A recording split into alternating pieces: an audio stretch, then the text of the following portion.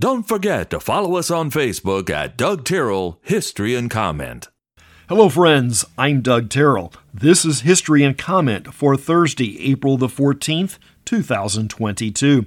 In 1561, the residents of Nuremberg, now Germany, write of what appears to be some type of aerial battle over the town in the early dawn. The story was republished in 1958. Benjamin Franklin and Benjamin Rush formed the first abolition society in the colonies in 1775. Pennsylvania may be the most open colony of the 13. Franklin you have heard of. Rush was a physician and a founding father, a signer of the Declaration of Independence and promoter of the Constitution. He graduated from Princeton University at the age of 14 with a Bachelor of Arts degree. We are familiar with the assassination of President Lincoln on this day in 1865, but Lincoln was not the only target. The Vice President and Secretary of State are also targets. Secretary of State William Seward and his family are attacked at their home. Seward was wounded but recovers. The attacker of the Vice President just got drunk and did not attempt the act. Annie Sullivan, tutor to Helen Keller, is born in 1866. The first movie house of sorts opens in New York City in 1894. The idea of a large projector is still a few years off. This was an installation of 10 kinetoscopes that each allowed a single viewer to watch a short film.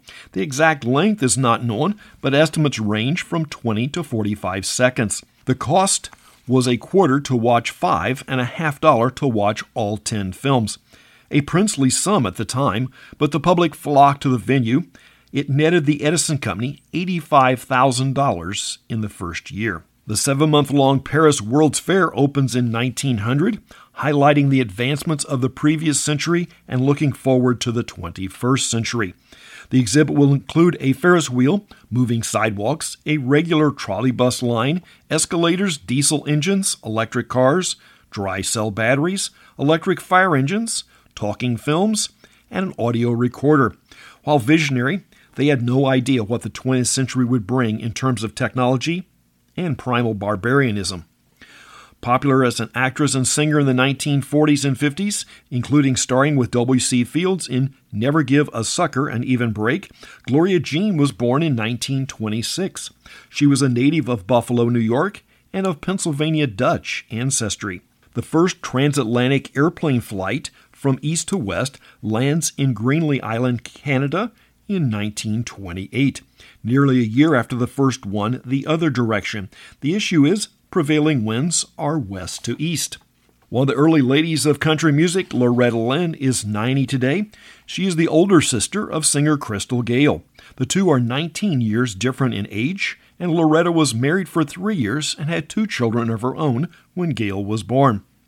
April 14th, 1935 was a Sunday, known as Black Sunday across the Great Plains. One of the greatest dust storms of the era swept across the panhandle regions of Oklahoma and Texas.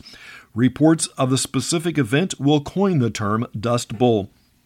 Should-be Hall of Famer Pete Rose is 81 today.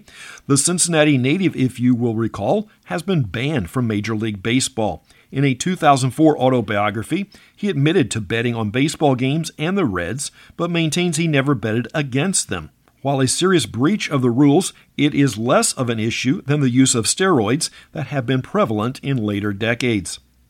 Actor Brad Garrett is 62 today. Known for his role in the TV sitcom Everybody Loves Raymond, Garrett has a long list of voiceovers in animated feature films. Youngest son of Mario Andretti, Jeff, is 58 today. Jeff raced for a few years in the early 90s. A crash in the 1992 Indy 500 was the effective end to his competitive racing. These days, he's an instructor. 2 more baseball birthdays. Greg Maddux is 54 and Greg Zahn is 51. The largest hailstone ever recorded fell in 1986 in Bangladesh. They weighed up to 2.2 pounds. Hardly biblical proportions. The book of Revelation predicts hailstones that will weigh 75 pounds or more and could have a circumference of 20 inches.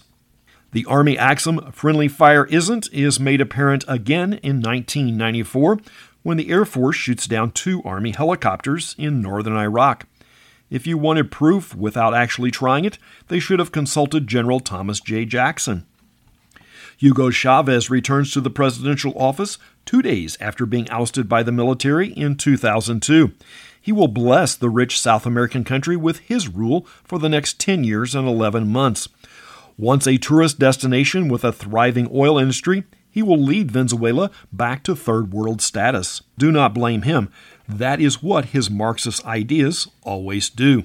2003, the Human Genome Project is completed with a 99.99% accuracy. That's History and Comment for the 14th day of April. I'm Doug Terrell. Now go and do something worth remembering.